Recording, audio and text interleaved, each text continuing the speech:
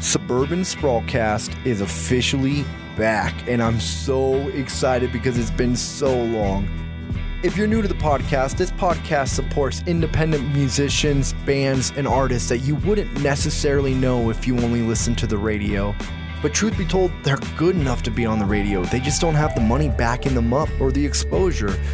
My first guests are no exception to that. I got to sit down with Leandra and Taylor from Graves in the Bad Weather in support of their new EP, American Gothic. Definitely check it out. You can stream it on Apple Music, Spotify, Amazon Music, all major platforms. Follow me on Instagram at Suburban Sprawlcast. Shoot me a message. Let me know what you think of the show. Let me know who you'd like to hear on the show. But without further ado, I don't want to hold up any more of your time. Let's get right to it. I've got Graves and the Bad Weather, and I met you guys, and I don't even know if you guys remember this, but we were on the rooftop of Romano's, and you guys were hustling.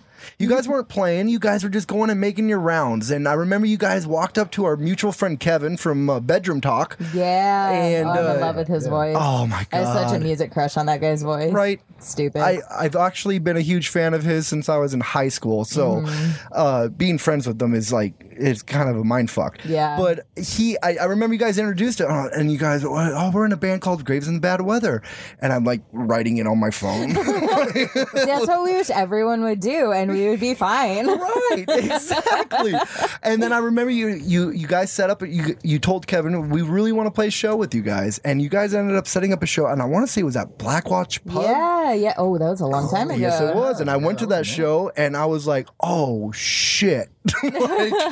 This is not what I was expecting. And Yeah, they were terrible. I thought they'd be good. No, I was so blown away. That lineup was amazing. I know it was Bedroom Talk. It was you guys. And now I'm totally blanking on the other bands. I think if it was there, it was the Dirty Roots. Dirty Roots. And Rogue Agent. Yeah, them. Rogue Agent. Yeah. Yes. That was a fun night. That was a good night. That's one of those shows where it's like, you got to go for the opening band and stay to the end because the whole show was so good. They were all great. But you guys are getting a lot of love for your new single, Sinner. And I really want to talk to you guys about this because I listened to it. You sent it to me, and I was like, oh my God. Like, Leandra, your fucking voice. Like, I don't know how you do it. Like, it's flawless. And it's not just recording. You go and see Graves in the Bad Weather live, and it's the same thing you're hearing on your recordings.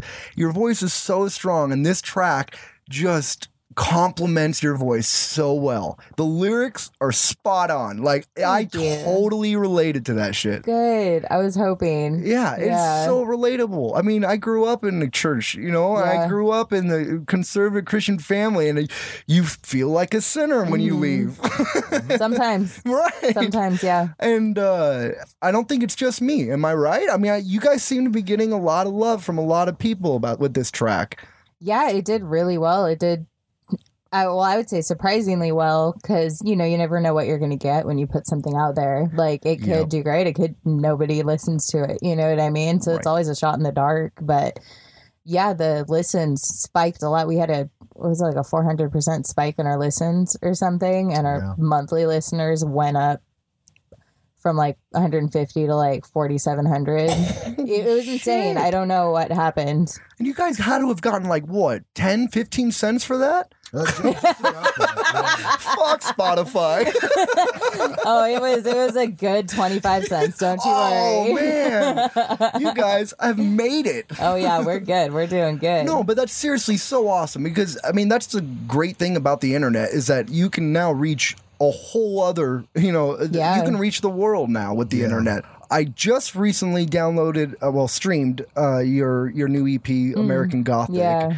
That first track, whenever you listen to something, you always want that first track to draw you in, and holy fuck. It's like a punch in the face. Immediately. So, oh God, I was bumping it on the way here. I was like, holy shit. Every time I start it over, I'm just like, yes, that is what I want on an opening track. I need it to just hit me so hard that I have to listen to the whole thing.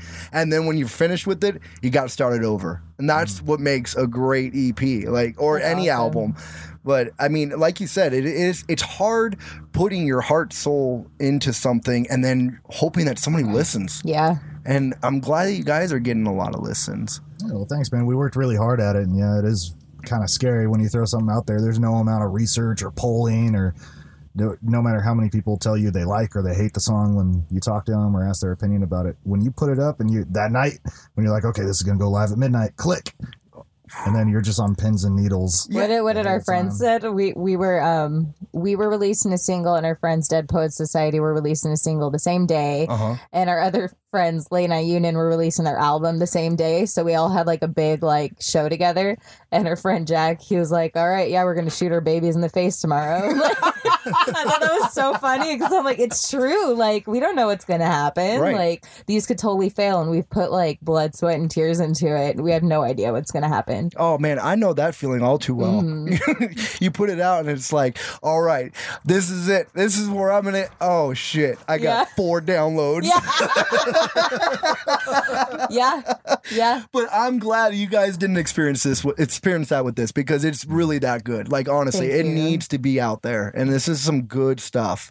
Definitely. I mean, your first EP was awesome. This is an amazing follow-up. Thank you. Thanks, buddy. Yeah, I definitely am more proud of this one than we were of the first one, just because of the growth that we've experienced since then. Yep. I feel like it's a much more mature version of us. Yeah, I guess. totally. Yeah. Yeah, it's been about 2 years, I think, since we put out the last one, and in that 2 years, we've had a lot of growing that we've done, a lot of sharpening the edges and polishing up what we do. We've become a better band. Yeah. So. And we had a lot of help with it too. You know, Jack from Dead Poets Society helped us produce it, and we're a huge fan of his. Regardless, right? So he really helped us to put together what we think was a really good product, and we were really proud to put it out there. So it was something that we were definitely able to get behind. Like, we're proud of that album. Yeah. No, I had wanted to work with him, and because I fangirl hard over their music. They're just so good, insanely good. And we had put up. Our friend from LA had put up an acoustic version of our song Broken Man, which is the last song on the album. Yep. And Jack just happened to see it, and he hit us up, and he was like, "Hey, I'd like to record you guys. I like the song." And I was like, "Oh, that worked out. Like, sick. Yeah, let's do it. Yeah, totally. Like, that sounds great." I mean, we were friends beforehand, but it just ended up like working out. That's so awesome. Yeah, it was really cool. Yeah, I saw you guys play with Dead Poets Society at DBA in Pomona. And it was them, Octavia? Blind Octavius. Blind Octavius, that's right. And there was I remember there was a duo band. It was a girl and a guy. That was, oh my goodness, I'm blanking on their name. I know. Everso Android. Oh my God. They're great. Drew and Hope. Yeah, like, they're incredible. They're great. Like, they were, I couldn't believe that 2 people had my full attention, the 100%. entire set. But again, another show where you had to be there from the start to the finish, because every band brought it. This was a cool venue. I had never been there before, you guys. Really? Yeah, and I live in Pomona, which is so sad. Yeah, it's kind of like a hidden gem kind of. It really it's a cool is. spot. Yeah. Yeah. I really want to talk about your guys' show at House of Blues, because when you hit me up that you guys were playing, I'm like, oh my God, I want to be there. I ended up having to go to Oregon for work, and I was bummed that I had to miss it. But then, even if I wanted to go, I couldn't, because it was sold out. It was. That's like every band's dream. I know. Like, I gotta hear, like, what was it like? Like, how did you guys get the gig? Like, I mean, what was it like before, after, during? It was kind of unreal, and it all kind of happened by chance, to be honest. We knew that we were gonna shoot for the moon with where we wanted to book for our album release this year, and we hit up a lot of venues, and for the most part, we were looking particularly for 300-400 cap rooms, and we did a lot of work and a lot of polling and stuff beforehand to make sure that we could sell it out, because we wanted to make sure that it was a sold out show. So we knew that was about the capacity that we were looking for, and we hit up a lot of places, you know, put together a really in-depth pitch, and a lot of places turned us down. Yeah. Because we're a local band. Yep. I particularly had several venues come back and tell me, no, local bands don't sell places out. Like, basically just told us we were lying. Guess what? We're like, thanks. Fuck you. Well, that's the thing. We're like, all right, we sold it out in 9 days. Like, Yeah. what now? Right. I mean, we can do it. Remember that time? Yeah, and I was trying to go because I like supporting the smaller spots, Right. places that are independently owned and stuff. And so I didn't really want to work with Ticketmaster or Live Nation owned venue or Yep. Spaceland venue. That wasn't really what I was looking for. But we got down to the wire, and I hit up a friend of mine who had booked shows at the Parish at House of Blues, which is a 420 cap room.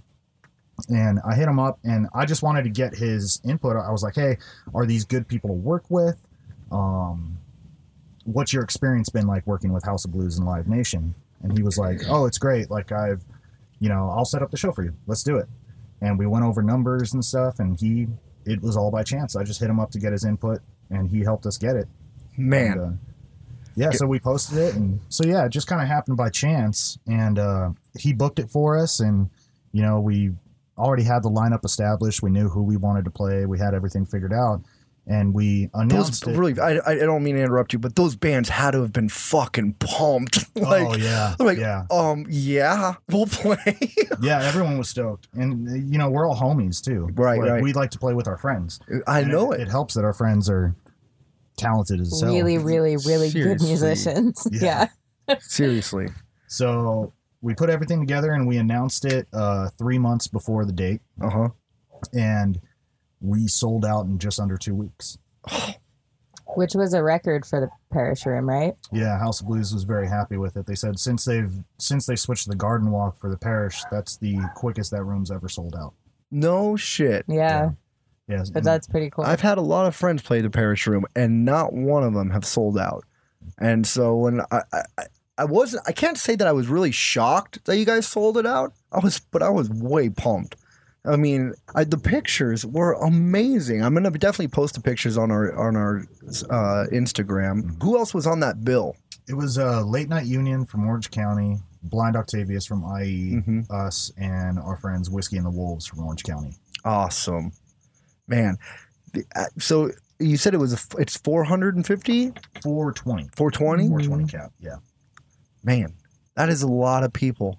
Yeah, walking out to that was pretty surreal. I can't It was even pretty imagine. insane.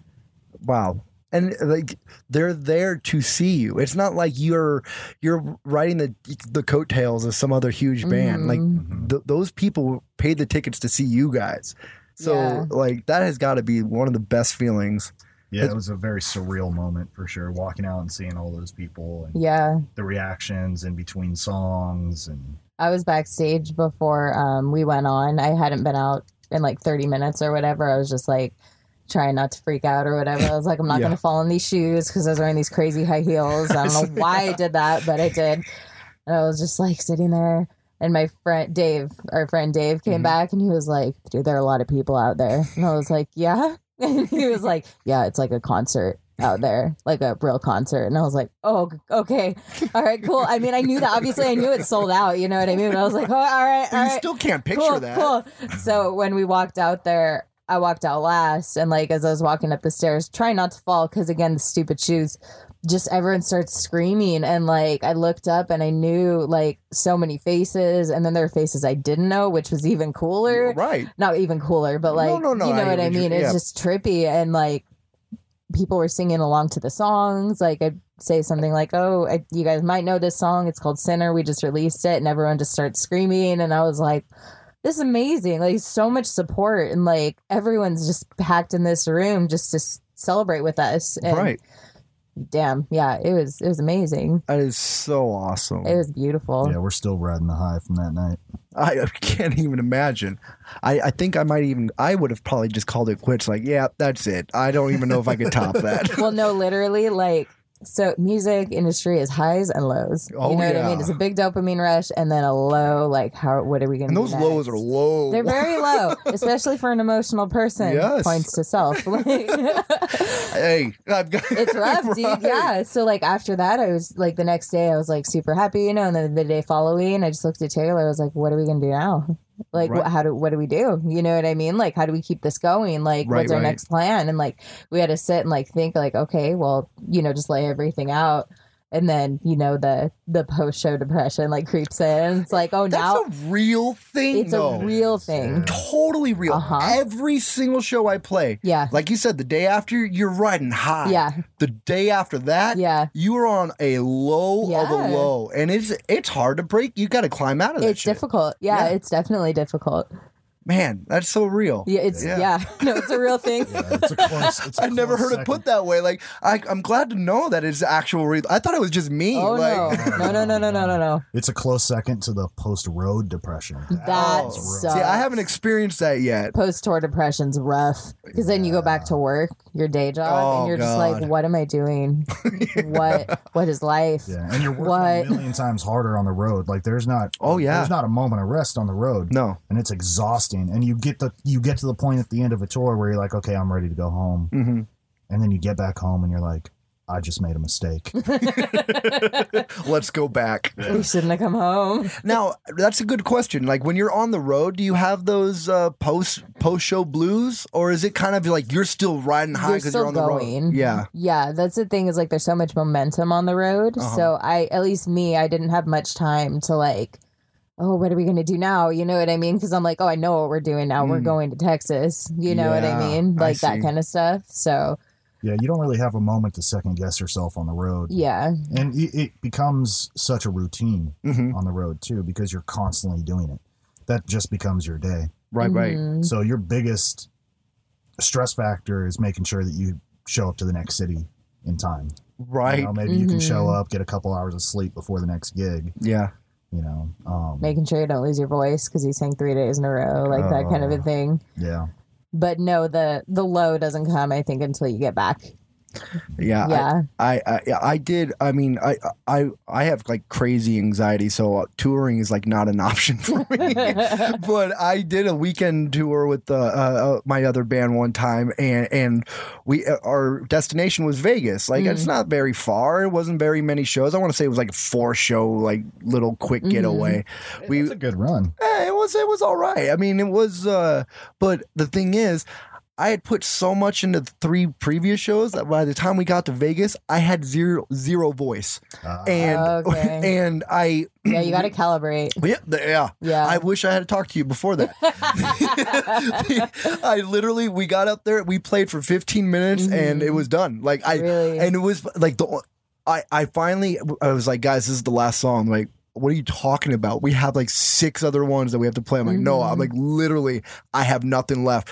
And I couldn't sing, so I screamed at the top of my, I was honey, like, you know what? That's so bad. I was like, if I'm going out hard. And I mean, I let it all out. And afterward, I couldn't talk for like 2 weeks. Oh my and, God. but you know what? We got paid anyways. And it was a night I will never forget. But I thought, you know what? If I'm going to do this again, I got to make sure I know how to do it. Yeah. I mean, don't get me wrong. There are definitely times in our set where I'm singing a song like Fighter or something Yeah, where it's yeah. like belting Right. the whole time. We're all lean into the growl a little bit because I'm like, I don't have enough air in my lungs, you know? Yeah. But like, no, if you're just like screaming the whole time, like, oh my God, that makes my throat hurt for you. Oh man, it was a learning experience, that's for sure. I definitely knew not to do that again. Yeah. I'm not going to say I didn't do it, but Sure. But you know what'll happen. exactly. I was like, maybe I don't scream that loud. Yeah. But no, yeah. No, speaking of going on the road, are you guys have any plans of going out on the road anytime soon? We've always got plans of hitting the road. Yeah. Yeah. What's the biggest roadblock? I mean, no pun intended, but what's the biggest roadblock that keeps you from going out and touring? Besides money. There's money's not really the biggest issue. Yeah, on the money's road. not too Yeah. bad the way we do it because we do it pretty well. The last tour we did pretty DIY, so Yeah, I mean, you got to make sure that you live lean on the road. yeah. Oh, So, okay. you know, you're not stopping and eating in a restaurant for every meal. Right. You got to be really efficient with your gas. You have to plan it out so that it makes sense, you know, what you're getting paid. Yeah. You know, not only are you Mhm. making money, but you have to be able to fund your gas money and all Mhm. that. You have to be very detailed. It takes a lot of planning when you're doing it at the DIY level. Yeah. So, yeah, I would say probably the biggest, for me, the biggest roadblock is the times of year to tour. Oh. Yeah, because you can be on the road every day of the year, but at the DIY level where we're at right now, there's good times of the year to tour and there's bad times of the year to tour.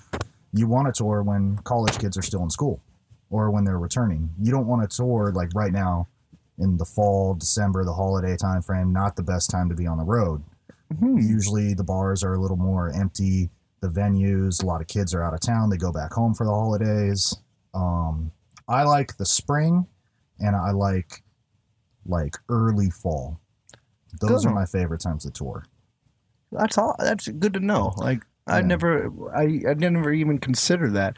I tried to, I try to avoid touring out altogether. But It's also if you learn as you go. You know what I mean? It's all like research, do more research as you're doing. Like, yeah, you'll find cities that come through every time too. Like you go to Austin, Texas, there's going to be a crowd there. Yeah. You know, you go to Portland, Oregon, there's going to be people there.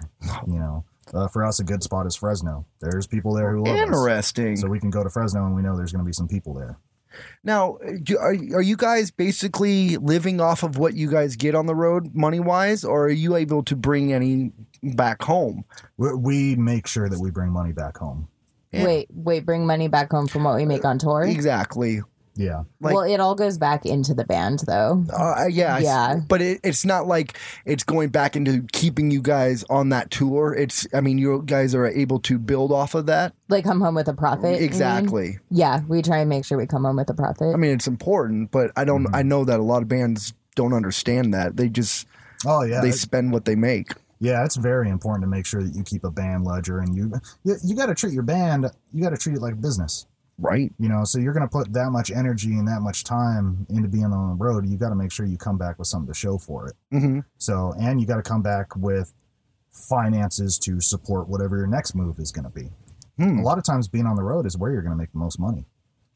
Interesting. Mm-hmm. Yeah, I mean, that makes sense. But again, like I said, there's a lot of bands that do it stupid. You know, like, oh shit, I got $100. Let's go to, Denny's and blow it all off. I feel like a lot of bands don't know their worth also. Like they'll do a tour getting paid like $50 for like an hour set the entire way and barely break even. Right. You know what I mean? But in reality, like if you're treating your band like a small business, you should be charging enough to cover your costs and to make a profit. Like that just makes sense. It does. know? I mean, it makes sense for any business. Yeah, exactly. But I feel like a lot of bands don't look at it's like a confidence thing. They just don't look at themselves like a serious business. So they just take what they can get. Mm-hmm. But if you're just doing that, you're devaluing yourself and you're devaluing the art at the same time. I know a lot of bands that would say, well, why would I charge? Because I would do this for free. And I always like, but you can't live like that, Well, it just depends what your goal is. Like, do you want to just do it as a hobby for free? That's totally fine. Oh, do you want to make it your living? I mean, you're going to have to monetize it somehow. It just, what's your end goal, I guess, Yeah, no, that's a good point. Mm-hmm. I guess the bands are probably doing it as a hobby, even though I think that they shouldn't be. Like, they're good enough to be charging, at least $100 a show. Mm-hmm. I mean, but for them, they're just like, no, I would do this for free. And I get that feeling. Like, I do a lot of free gigs myself. You still gotta draw the line somewhere. Mm-hmm. At some point you have to eat. You gotta pay for rent or mortgage or whatever you got. Yeah. And it is life. It is a growing process too. I mean, we haven't always been that way. It took us a little bit of time to get to that point and for us to realize that too, that was an important thing that we should pay attention to. And, it started with, I like to think that I call them our mentors. Mm-hmm. Like we've had people who have come alongside our band and given us advice, and they kind of coach us on things and just gift us with their time. Yeah, they help us out with that. And one of the big ones has been our buddy Harless Sweetwater. Shout out to Harless. Taylor loves Harless. I love Harless, man. I mean, I love him too, but Taylor loves Harless. He's an incredible musician, one of my favorite musicians of all time, and he does it full time. And we would get a lot of advice from him, and that was the biggest thing that probably our biggest takeaway from him was he was like, you have to set your worth. Mm-hmm. He's like, you have to make money doing this if you want to turn it into a living. Right. Yeah, right. He said set your worth and treat every person in the audience as if they gave you something. Because they did. They gave you their attention. So make sure you say hi to everyone, greet everyone, love everyone. And know your worth. Yeah, if those people in that audience, whether you be here in Riverside or you're in Austin, Texas, or Eugene, Oregon, it doesn't matter. If someone took the time to sit there and watch you play, even if they weren't going nuts the whole time, that was time they could have spent elsewhere. So they deserve Right. at the very least a thank you and a hello, and, you know, for you to show them some gratitude. I just want to explain to our listeners that if you hear traffic, it's actually traffic because we're sitting here recording live and Stevie Ray Van, the bandwagon. Oh man, I'm sorry. Van Diesel. No, it's fine. It's fine. It's fine. I give up.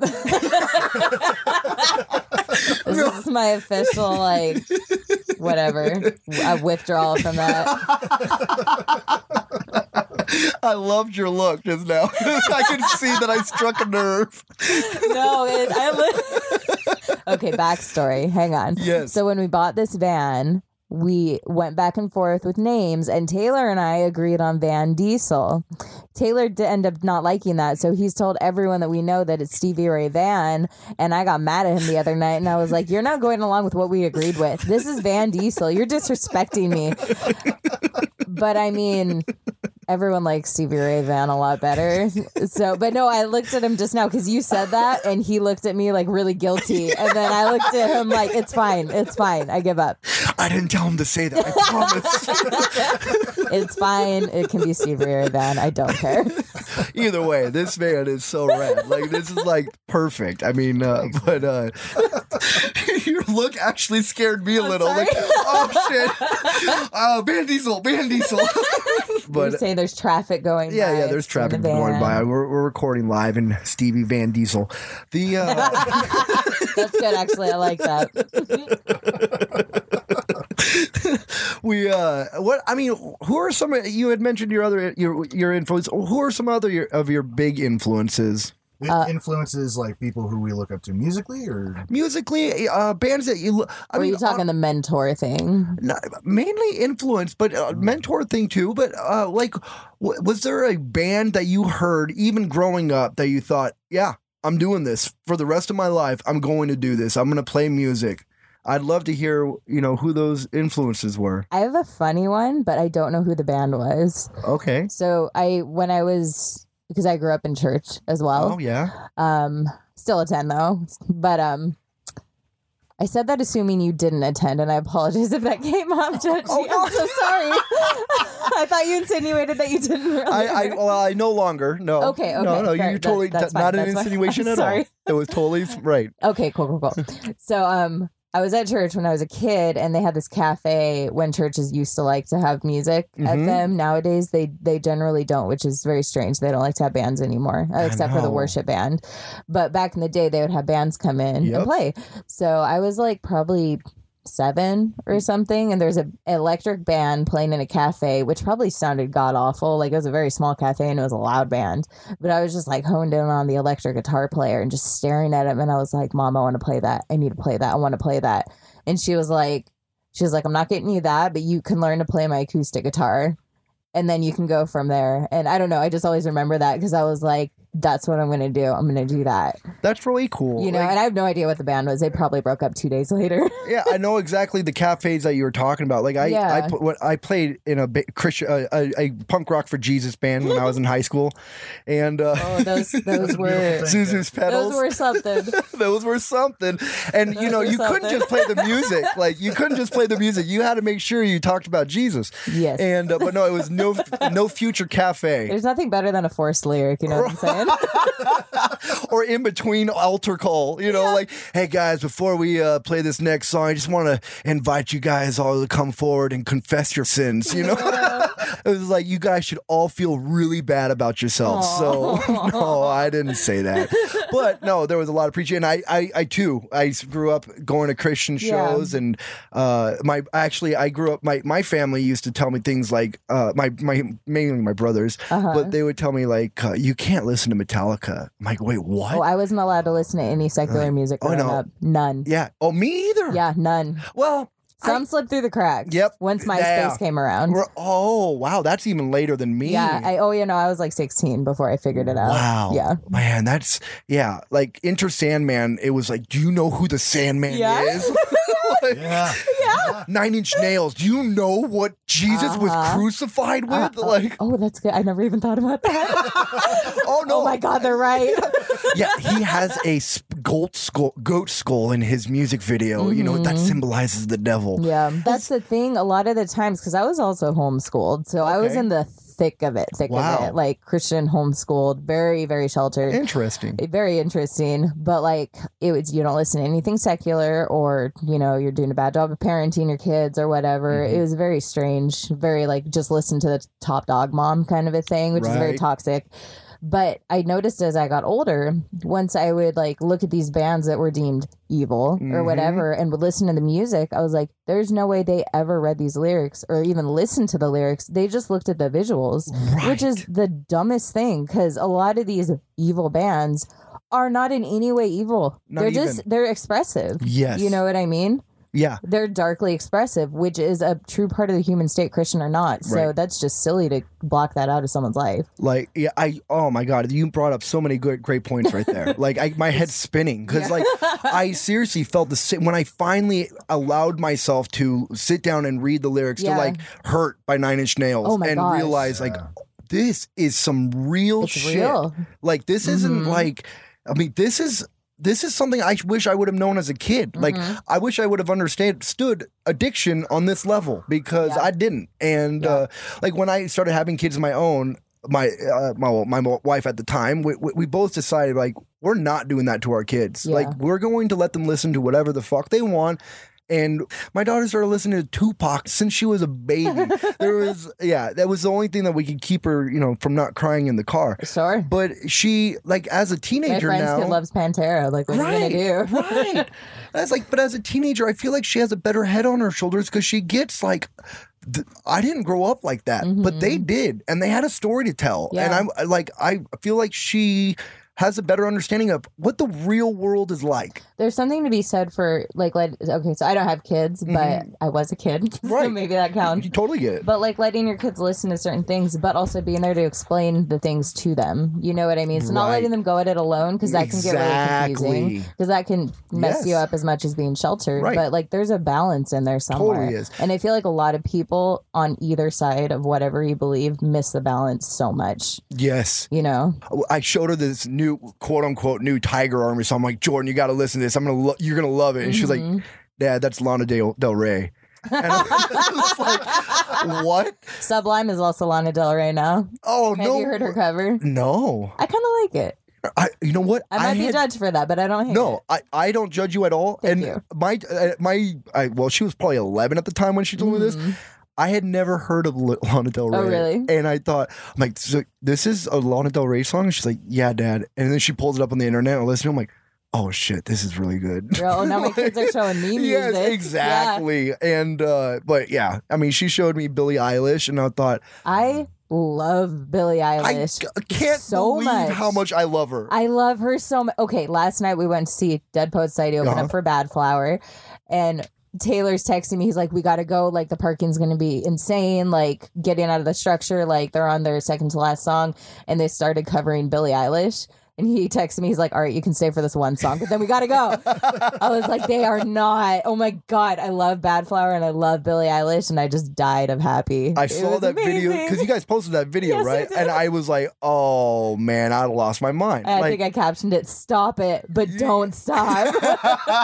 It was so good. It is. Like, but I mean, I totally fell off a tangent, but like you said, I mean, being sheltered with music, I just felt almost robbed.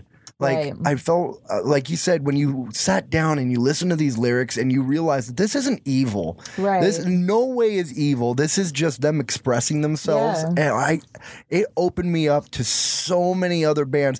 In fact, you might even relate to this. I used to go to the Christian bookstore and you would go to the catalog and you're like, if you like Nine Inch Nails, you would like... Oh my God, that's funny. Skillet. Wait, what? I'm not going to lie. I do like Skillet. Oh, they're really good. Absolutely. They're Sunday but that is funny. They're nothing like Nine Inch Nails. No. But like all the CDs would have, you know, if you like Green Day, you would like this. If Yeah. you like, and I thought, Like Seventh Day Slumber. Yeah. exactly. And but now I don't want to bag on Christian bands because Sure. honestly, there are still a lot of Christian bands that I listen to. Like Five Iron Frenzy, I'm not gonna lie, they're not even a guilty pleasure of mine. Yeah. I still love Five Iron. And like some punk bands that I like, Squad 5-0, they exposed me to Operation Ivy. They exposed me to Rancid, The Deal, who's from Chino. I was friends with their bass player. He was Tom? Donnie. Donnie. No, Donnie's a guitar player. Oh, the guitar player. Yes. He was one of my high school leaders at church That is- back in the day. Like, that would have been my dream. That's real. I didn't know who they were though. I was Oh like, my God, Donnie I has a love The band. Deal. Like, what is that? Oh my God, I love The Deal. I love funny. The Deal. That is so amazing. I saw The Deal one time Did you? open for Officer Negative in a tattoo parlor, and they played a band. They played a cover of a Crucified song. Crucified was like, that was the first band I ever loved, and they were a punk, like probably one of the first Christian punk bands. And still, not a guilty pleasure. I still love Crucified. Yeah. But when they played a Crucified song, I lost my shit. I was like, because they had broken up years prior, and I never got to see them. And but anyways, Well, you know, it's another interesting thing that I came to figure out as far as like movies and music that kids are sheltered from. It's a huge form of catharsis that I felt like I was robbed of. Right. You know what I mean? Because I was massively depressed when I was younger and Yep. like, you know, self-harm, all that, the whole thing. And there were a lot of movies that I wasn't allowed to watch just because, you know, the homeschool thing, like don't let your kids watch PG-13 Yup. or whatever. And I would just like beg my parents to let me watch these movies. And when I finally was able to, I just felt seen. You know what I mean? I felt Right. heard. I felt like just seen and heard, you know what I mean? And there's Right. so much to be said for that, and music included, you know Right. what I mean? So like, there's just a lot to be said for it. it really is. And Yeah. I think somebody told me that kids who grew up in the church are happier as adults. And I laughed at their face. And I was like, you're out of your fucking mind. Uh-huh. Like, a lot of people would say, like, you know, you're not depressed. You just need Jesus. And I like made me want to You explode. can be Like, depressed with Jesus. that's exactly right. It's true. very real. Yeah. And I mean, I'm glad you brought up mental health, because I understand you were telling me that you guys might be playing a mental health awareness show or a benefit show. Yeah. I want to know more about that. Yeah, so we started working with this organization. They're called, this was fairly recent, they're called Hope for the Day. Okay. And it's an amazing organization, man. It was started by, and I can't remember the dude's name offhand, but he was very involved for years with the founders, and he was one of the head guys with Warped Tour. Wow. And from the get-go. And basically the story behind it is for someone like that who's interacted and been around so many musicians and young kids who have come to shows and played the shows, it seems like every year there's at least a few names that get ticked off that list, and you're not going to see them at the next one. Yep. Usually because of things like suicide, and Right. stuff like that. So he had the balls to basically quit his job, and he got sick of seeing his friends not show up to the next show. Right. So he started this organization called Hope for the Day, which focuses a lot of attention on the music community, which is a beautiful thing. Yeah. Because there's a lot of mental illness in the music, addiction, Yeah. suicide. Mhm. I mean, I think every frontman in the 90s has killed themselves except for Billy Corgan and Eddie Vedder. Everybody else has died of an overdose or has suicide. Well, it's a lot of the reason I think a lot of people get into music is because they're just so wrought with Right. so many things. They need a way to express it. Right. Right. Yeah. Yeah. So, I think that's way cool. yeah. So we started working with them, and I'm wearing their wristband right now. Their whole saying is, their motto is, "It's okay not to be okay." That is awesome. So we started working with them because our music is centered around, like, we're obviously a rock band, but we have a very clear intent with our music. Yeah. And a lot of it is Leandra's story, which is centered around her struggling with things like depression, self-harm, anxiety. Some of these things, this particular anxiety, she struggles with to this day. So her songs, she writes her songs, they're not only written as a way for her to heal and say things that maybe previously she couldn't say, but she also focuses a lot of attention, even though a song may be about depression, anxiety, or self-harm, there is a way to get out of that. And all of our songs end with essentially a message of hope. Hope through the sorrow. That's kind of been our motto.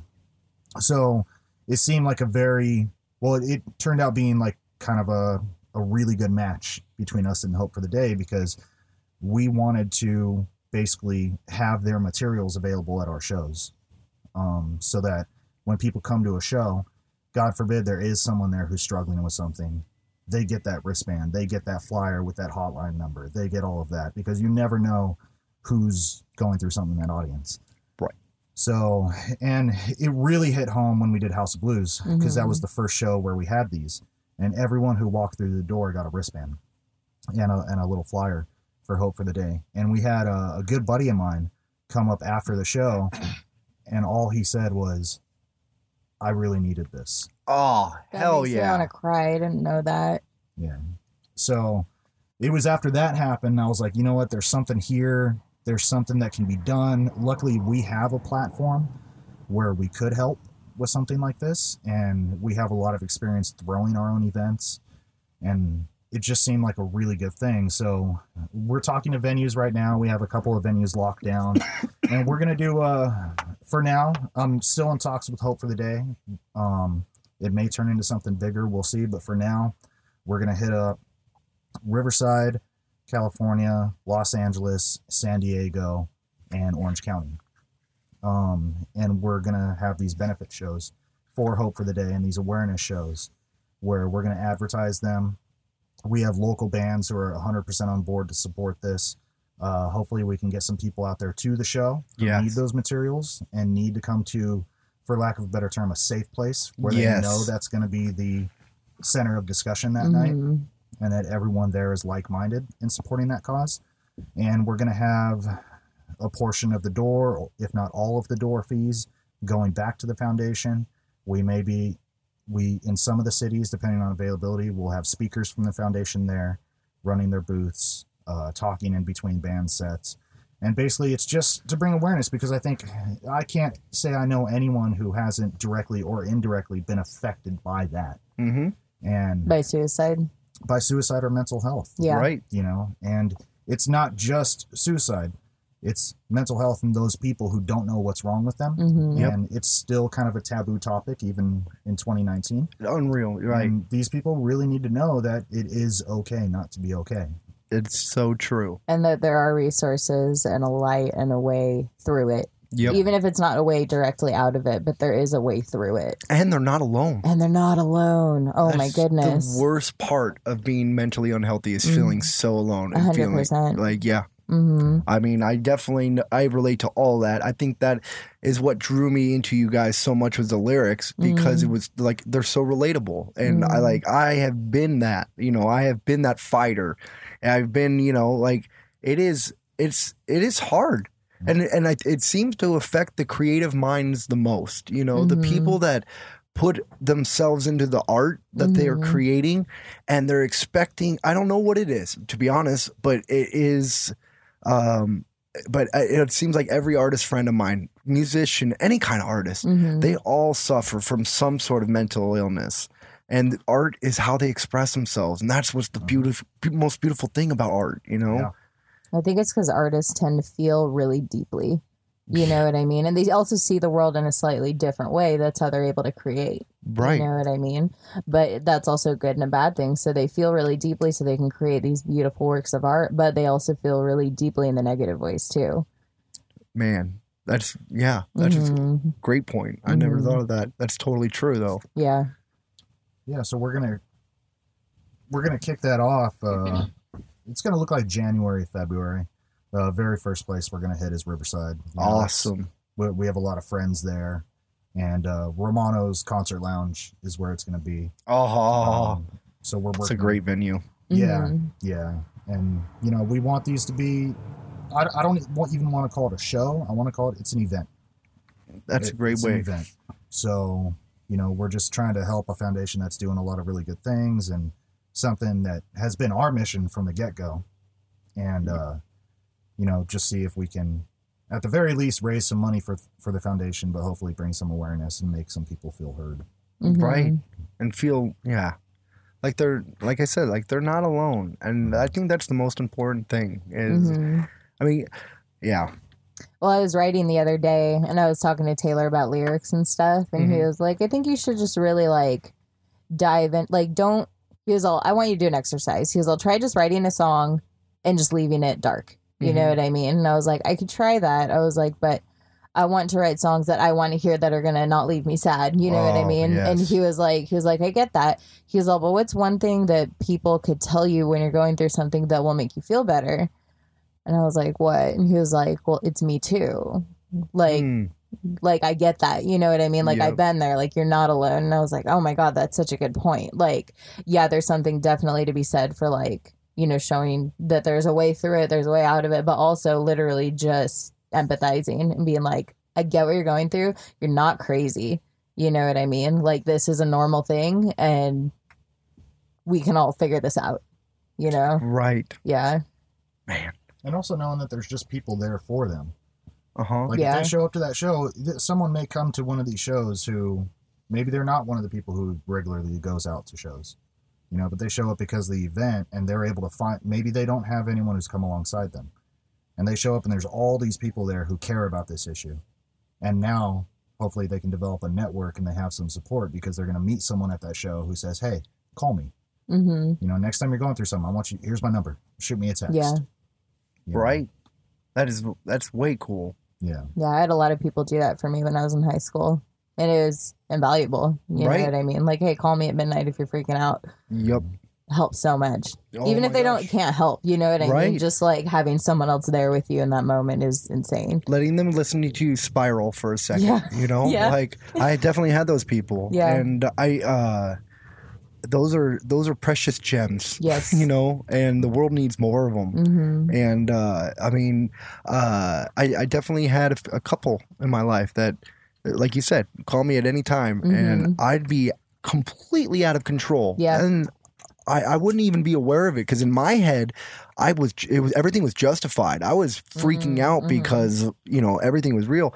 And they had just a way of just calming me down, you know, and just like letting me know, like, you're gonna ride this out and you're gonna be all right. It'll pass. It'll pass. Yeah. That's the most important thing anybody could understand is feelings go away.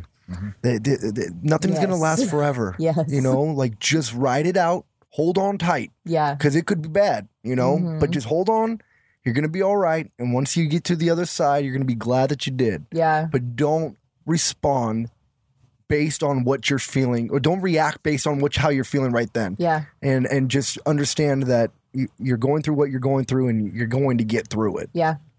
One of my favorite song lyrics right now, I got it tattooed on my lip right there. It's a really horrible tattoo, but it says bullet on the inside of my lip. And the lyric is bite the bullet till your gums are bleeding. You know, and it's just like what you just said, like just bite down. You know what I mean? Like it's gonna pass. Yes. Like it's gonna suck, but just like bite down, just hold on, and it'll start to fade a little bit, like the pain, the heaviness of it. It'll start to pass. Exactly. Yeah. Man, yeah. That's so good. I wanted to hear your influence. Like, what got you into music? What made you know that, yeah, I'm playing music for the rest of my life? Or if there was one, or if you just started playing guitar and just fell in love. There were a lot. Oh man. So I grew up in the church too. Well, I grew up in a cult. Oh. So I grew up as a Jehovah's Witness. Oh, really? Yeah. Interesting. Weird, right? You wouldn't guess that. Yeah. Never have known that. Okay. Yeah, and one thing about them is that they're, you know, whereas if you're a run-of-the-mill Christian, you have a worship band. Like, you're exposed to music. Of course. You know, first band I ever was in. For the cult that I was in, we didn't have that. We sang hymns. Oh, yeah. So music was something that it didn't hit me at a young age. It took a little bit of time. I do want to say, even though I grew up in a cult, I had amazing parents. Oh, of course. I had an amazing upbringing. And one of the things that I value is my mom and my dad, before they became Jehovah's Witnesses, my mom was a 70s hippie. Really? And she was a music snob, and she followed Pink Floyd, I believe, twice, and Zeppelin once around the world. You mean like followed their tour around the entire world, like for the entire tour. Oh, that's amazing. Makes her a bad Jehovah's Witness, but it's amazing. No, that's awesome. It was funny because we always used to. They have these things. Think of them as like a Jehovah's Witness Harvest Crusade in Long Beach at the Long Beach Auditorium, the one with all the whales on it. Yep. And we would go there once, twice a year for these big, things. And the whole time they were called conventions. Yeah. And my mom the whole time, like, she'd look at me and she'd be like, I was right there and Robert Plant was right there. Holy shit. That was all she could think of, was seeing Zeppelin there. Well, didn't you meet Prince at one of those conventions? Yeah, I met Prince. Yeah, because Prince. Oh, yeah, that's right. Yeah, I met Prince when I was a kid. That was actually a big moment for me because I'm glad you brought that up. Yeah. Well, yeah. It's Prince. Yeah, because I didn't know who he was. Okay. I was probably, I don't know, maybe 11 or 12 when it happened. And my dad points down because we're sitting high up. And there's this guy in like this ugly mustard yellow suit that you could pick out from a mile away. Yeah, yeah. And he goes, we have to go down and say hi. And I was like, who is that? And he's like, it's Prince. And I was like, who the hell's Prince? The Prince of what? Yeah. So we go down, and as we're going down, my dad's explaining to me like who he is. That basically he is the rock star. Yeah. So we go down, and when I meet him, I was just infatuated by him. He was the nicest guy, and did he whisper talk at you? I don't remember. It was so long ago. I thought when you said that he pointed down, I thought you guys were like standing next to him. Because isn't he like 4'11"? Like that guy right there is the.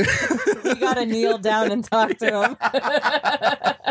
Sorry, my bad. But that was a big thing because, like, as a Jehovah's Witness, the idea as a kid of like being something like a rock star, that's not something we did.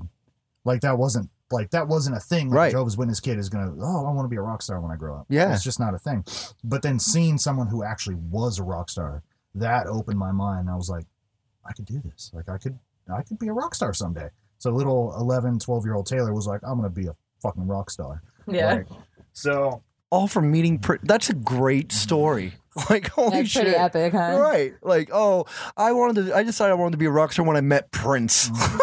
Like, no big deal. But as far as bands, my mom always had a great collection of bands. She was a classic rock, and as she got older, she got into country. Didn't she like Eminem a lot? Yeah, when I was in high school and Eminem came out, me and her would listen secretly to Let's Eminem. be fair, though. What white girl didn't love Eminem? Right. So my mom had great taste in music. My dad was like, my dad had a different taste. Where my mom loved Zeppelin and Pink Floyd, my dad liked Bruce Springsteen and Creedence, John Lee Hooker, and my dad was the blues guy. Okay. And so I got a lot of the first album I ever got. My dad bought me an album called. He gave me 2 albums of Talking Heads. Oh. And he was like, you need to listen to these guys. Don't tell your mom, but this is the first punk. It's the classic dad line. Don't tell your mom. Yeah, right. Yeah, and a lot of people would listen to Talking Heads today and not call them punk, but at the time they were about as punk as it got. Right. And he gave me another one, and this album, like if I'm ever stranded on an island someday and I get one album, this is the one, and it's called Hooker and Heat. And it's a live album of John Lee Hooker and Canned Heat recording in some house. And it's the most badass record I've ever heard. Oh, man. And that's what got me in the blues. Oh, and man. To this day, John Lee Hooker just has a grit to his playing that nobody else has. Yeah. And so I became a huge blues guy and a big country guy, and I started out playing acoustic. Well, actually, I started out playing acoustic, but then when I got into high school, I got really into punk rock and hardcore. Okay. And so I started sneaking out of my house and jamming with some of my friends at night and sneaking off to the Showcase Theater and doing all that stuff. I'd crawl out the window of my house at 9 p.m. when my parents went to sleep and try to be back in bed by 1. Never got caught. Oh, man. You never got caught? Let's hope your parents don't listen to this. No, I don't know if they ground you being that you're in your 30s now, but this may be one of the biggest things that happened is I was shopping with, I think it was my mom, and we were in Walmart or Target or something. You know how they used to have like those big bins full of like $5 movies. Oh yeah, like of course, yeah. Yes. My mom got me one, and she told me not to tell my dad. Your freaking parents. Yeah. Just don't tell. They're doing the same thing though. Yeah, they would have agreed if they just talked it out. You guys are actually alike in your parenting if you guys just fucking talk. So she got me a DVD, and it was a compilation of Guns N' Roses. And it was like all their music videos and some live performances. And I played that thing on a repeat. It was the only thing that I watched for years. Like, and I remember the image. There's an image in a Guns N' Roses music video that was on, and I would play it on repeat. And it's Slash. Was it November Rain? It's the November Rain music video. Oh, and yeah. There's a scene of Slash outside of a church like this. They probably built this little church just in the desert just for this shot. But it's in the middle of the desert, and he's got, those tight leather pants on. Yep. I know. And the wind blowing, and he's got that wide Slash stance. Yep. He's just rocking that solo. Is he standing on top of a piano or something? He does that later in the video, and that's also epic as hell. Right. But I remember that image to this day is ingrained in my mind, and like that's like my dream. Like I just saw that image. And we got to get you leather pants, dude. Find ones that fit. But that image really struck a chord with me, and Guns N' Roses really struck a huge. Oh yeah, like that was when I was like, that's what watching Slash play is what made me not just want to be a rock star, but want to play guitar. Okay, like that's when that was about the time when I got my first guitar. And when you're a kid, you have your guitar and you mess with it and stuff. But watching all those videos and watching Slash play made me want to sit down and practice and become a good guitar player. Well, you're definitely a good guitar player. Well, thanks, man. I don't think good is quite the adjective I would have chosen. I think great. I mean, I love watching you play. You shred like a motherfucker. Thanks, man. I try to do my thing up there, whatever it is, but I like to think it's my thing. It is. No one else is doing it. It is, and you could definitely hear the blues influence, no doubt. And that's what I love about Graves in Bad Weather. I mean, it's not just rock and roll. Like there's you can hear, kind of what you guys grew up listening to, and it's not like you can put a pin on it. Like, oh, this is just that band or that band. It is Graves in the Bad Weather. Like, and it's just you guys have a very unique sound. Thanks. So we get that a lot, and it's funny because that's such a compliment. Mm-hmm. But when we're trying to pitch our sound to industry people, it's very difficult because they're like, "What do you sound like?" I'm like, "Oh, here we go. Okay, hang on." We started doing this thing a ways back, and we haven't done it in a while. Maybe we should do it again because it was a lot of fun. Mm-hmm. We'd on Instagram after a show, we'd find someone. And basically say hey, would you mind if we filmed you just for maybe 10 seconds and you just describe what you thought we sounded like, what you thought of the band? And we called it the Weather Report. Well, that's great. That's so great. You can see it on our Instagram if you go there. It's in the highlights and stuff. Oh, okay. But if you watch it, I think it's under reviews now. Is it under reviews? Mm-hmm. But it's all over the board. Some people said Sabbath. Some people said Adele. There was Tedeschi Trucks, Black Keys, a lot of Janis Joplin, Black Keys. Yeah, okay, yeah. I can hear all of that. Even Adele, some Evanescence. Okay. Okay, all right. Amy has a strong voice. I think it's just the vocals, right? Because we have electric guitars and then girl vocals. Yeah, right. I mean, I love Evanescence. Don't get me wrong. No, absolutely. Yeah. Another band that stemmed from a Christian band. That's true. Yeah. Drummer Rocky was in a metal band that I fucking loved called Living Sacrifice, and he was the guitar player for Living Sacrifice. God, check out Living Sacrifice if you ever. Oh, they're just incredible. But yeah, they went on to Evanescence. I was like, oh, didn't see that coming. Well, you know what? We're hitting the 1 hour mark, and honestly, I could talk to you guys all night, and we've definitely got to do this again. This can't be the only time we do this, because I feel like we just scratched the surface. There's so much I want to ask you, and you guys are so much fun to talk to. But I mean, for our listeners' sake, maybe I cut it. Yeah. And but you guys, thank you guys so much for coming on and talking with me. Yeah, you guys are so cool. Yeah, thanks. Yeah, I know, we were more than happy to do it. I'm glad I get to call you guys friends. Honestly, it's one of those bands where shit, yeah, my friends played the House of Blues, sold out, but I couldn't go because I couldn't get a ticket. But no, I was out of town. But either way, like I said, if I was. That shit was sold out, but we'll do it again. We definitely will. We definitely will. Thank you guys, and this has been a pleasure. And this is Graves in the Bad Weather, and Cassidy signing out. That's right, man. You gotta keep it innovative and new, creative. You know what I'm saying? You know what I'm saying? Some people don't want to hear the same old thing over and over. You gotta come provocative. I think your singing was a little flat that time. Barry, why don't you play an A for Steve? You got that, Steve? Fuck this shit. What's got into him? He can't take criticism. Well, great, there goes the band. I am the future. I am the future of this great nation which you, Father, so arrogantly saved this world for. Look, I have my own agenda. What the hell are you singing? You don't know Jungle Love? That shit is the Mad Notes, written by God herself and handed down to the greatest band in the world, the motherfucking Time.